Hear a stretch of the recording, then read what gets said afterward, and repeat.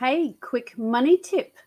This is Trish Jenkins, and we are about resilience, and resilient money is included in that.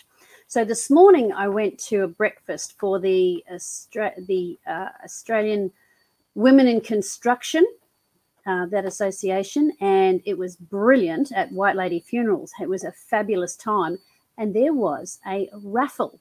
And with the raffle, I handed over a tenner, and the tickets were $1 each, or no, what was it? Whatever they were, or was, $3 for $5. Handed over 10, get myself a $5 note back.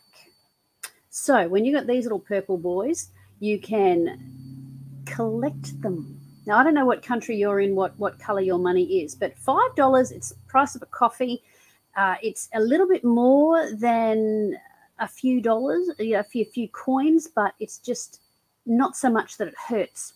You collect these, you collect them. I thought, good, I'll grab this, pop it in a special section of my wallet, bring it home, and when I go to the shops, I'll take it to the bank, put it in a special account, and that's just where it goes. Justin and I collect these, and you would be surprised at how quickly they accumulate. Now, not so much when you tap on everything, but you collect those fivers, you'll be surprised at how quickly and how far you can save up.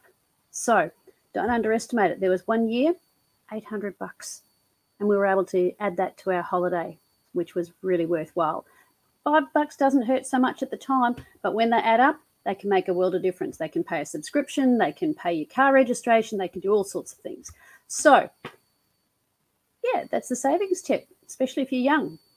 $5, collect them, bank them, see what you can do with them. All right, bless your heaps. Have a great night. Bye.